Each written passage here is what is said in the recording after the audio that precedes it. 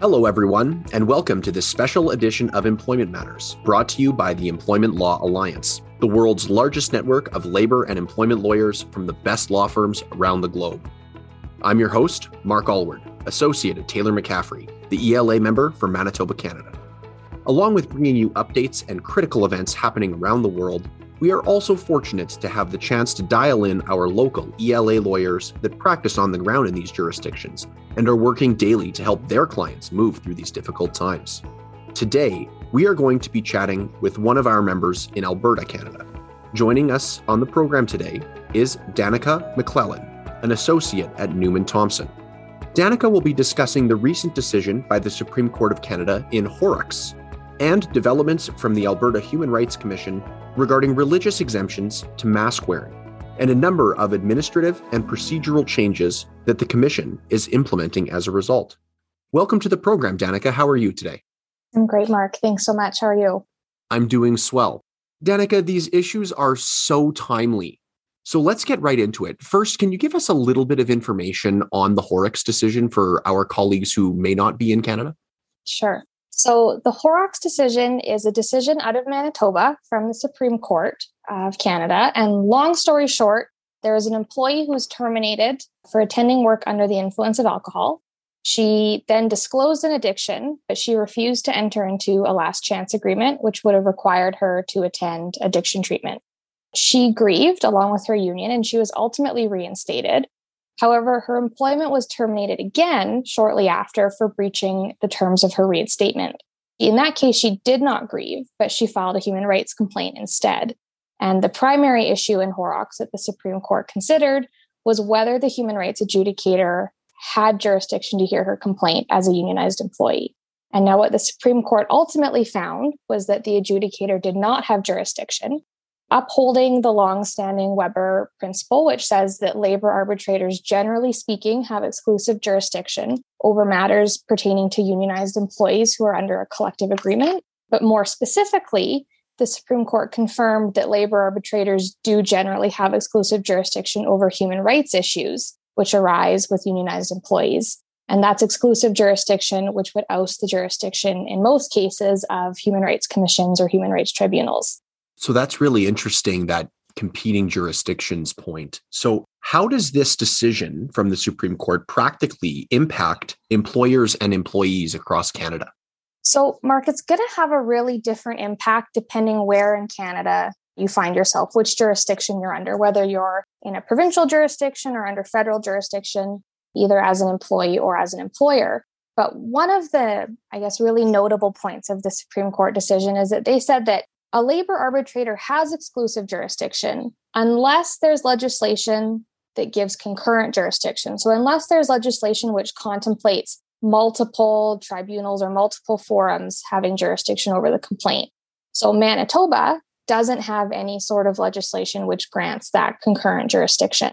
Other provinces, British Columbia, for example, also federal jurisdiction, they explicitly give their human rights tribunals or human rights commissions the ability to defer to grievance procedures. And the Supreme Court has interpreted that to mean that that's concurrent jurisdiction. So in that case, an employee could file a human rights complaint through the process, or they could file a grievance. In Manitoba, they would be restricted to only being able to file a grievance. I suppose that's fortunate for me then. Makes my life a little bit more simple. So what will Horrocks mean for the union's duty of fair representation for its members? Again, depending on whether you're in a concurrent jurisdiction province or not, it may mean that unions who are in this exclusive jurisdiction world have to really give extra consideration to whether or not to file a grievance or whether or not to advance that grievance to arbitration, because the employee is effectively prohibited from filing human rights complaint. In provinces where there is this concurrent jurisdiction, unions in those situations may have, they still have their duty of fair representation, but if the employee subsequently goes and files a human rights complaint, that duty of fair representation issue may not be as prevalent for the union in that case. One province as well that I think is interesting, because other provinces I think are in the same boat right now, is Alberta, where it's still a little bit unclear whether the legislation actually grants concurrent jurisdiction or not. So in Alberta, we do have legislation which suggests that the Human Rights Commission, the director of the commission, can dismiss a complaint if it has been, will be, or should be more appropriately dealt with in another forum. But that's not quite as explicit as the BC model, which explicitly names grievances. So in Alberta, and I know in other provinces around the country as well, employers, employer council, unions, and employees are all sort of waiting for some of these test cases to come out to see exactly how the language in their legislation will be interpreted. Sounds like we're going to see some litigation around these issues for some of the foreseeable future as those different statutes are interpreted by their respective courts. It's funny how lawyers can always seem to find a way to make sure that there's always going to be litigation. So Danica, let's switch gears a little bit and talk about the ever prevalent, it seems, COVID-19 pandemic. So how are the human rights commissions and tribunals handling those issues currently? I mean, Mark, generally speaking, I think the consensus is they're not, because their volume of complaints and the volume of inquiries they're receiving is just so high that, no one across the country, no commission or tribunal really has the resources to process all of these complaints in a timely manner. And as you know very well, before COVID, there has already been an astronomical backlog in processing complaints. And that was before sort of this additional COVID volume hit us. So human rights commissions right now are doing their very best, but they're working through a big backlog, fair to say. I think it's fair to say that understaffed and largely underfunded would be an apt way of describing some of the human rights commissions. And so in Manitoba anyway, I mean, we're looking at 2 years before an investigator is even appointed. What are you looking at in Alberta right now? So in Alberta, I recently got a decision on a hearing for a complaint that was filed in 2014.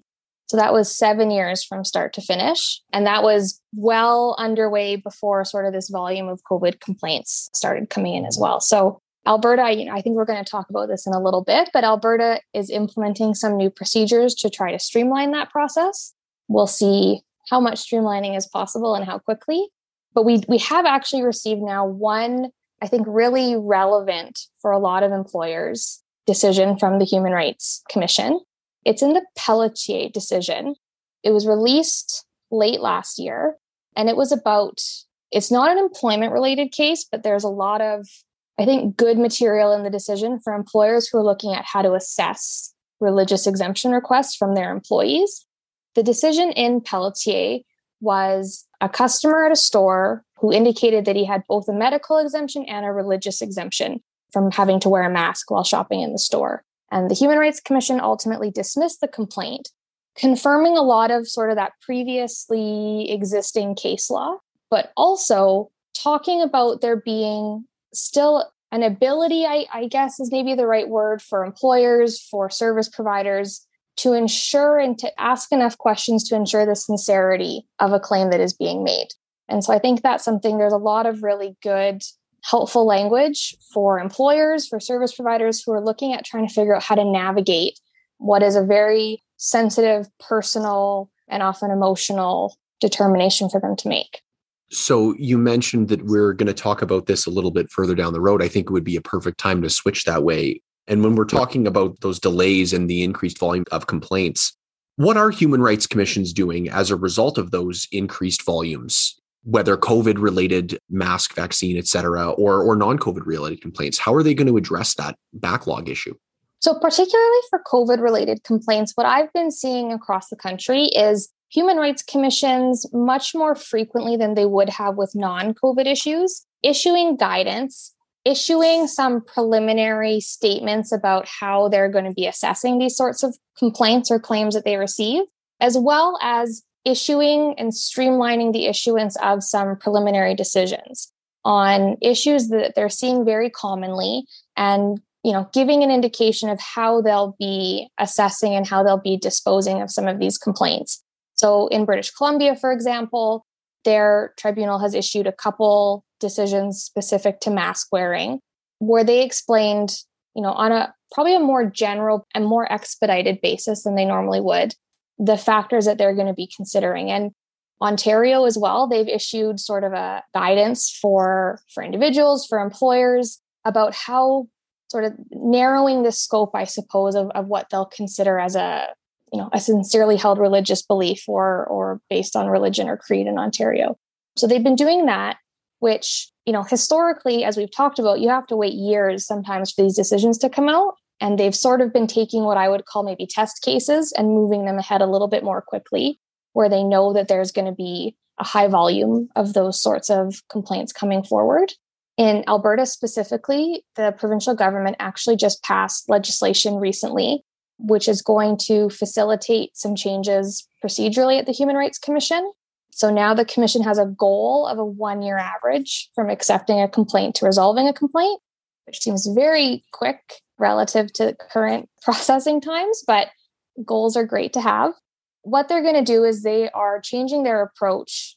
Instead of doing an intake and then getting a response and then immediately conducting an investigation before making a recommendation to the director of whether to dismiss the complaint or not, what they're going to be doing is moving from intake to conciliation. So there will be a response provided, there will be a conciliation meeting, and then only if there's a failure to settle at that point will it be directed to the director's team who will conduct the investigation at that stage.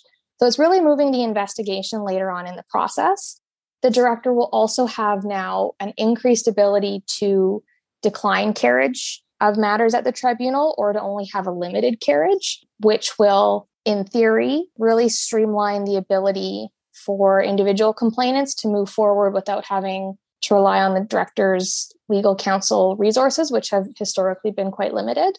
And then they're also introducing, which we're not really sure how it's going to work yet, but they've indicated there will be a new team specifically to address systemic discrimination and public interest complaints. So dealing with those complaints outside of the standard complainant respondent forum potentially.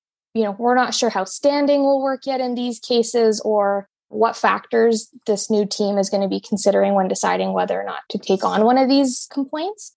So that's something that we will all have to look forward to in the spring, because I know none of us are very busy at all right now. Yeah, Manitoba has brought in some new procedures as well at the start of this year, including a process where the executive director can be referred a complaint for consideration at the very beginning after the complaint is filed, and frequently after the respondent would file a reply and can consider it. And if the complaint doesn't establish a prima facie case or is frivolous and vexatious, or there's some certain other criteria, they can dismiss it without even considering an investigation. And the language that's being used in Manitoba is that the commission only has a duty to investigate as much as is necessary. In those circumstances, the suggestion is that it's not necessary to do a full investigation. And so we don't want to be using the limited resources we have to investigate something that doesn't really have any merits to it.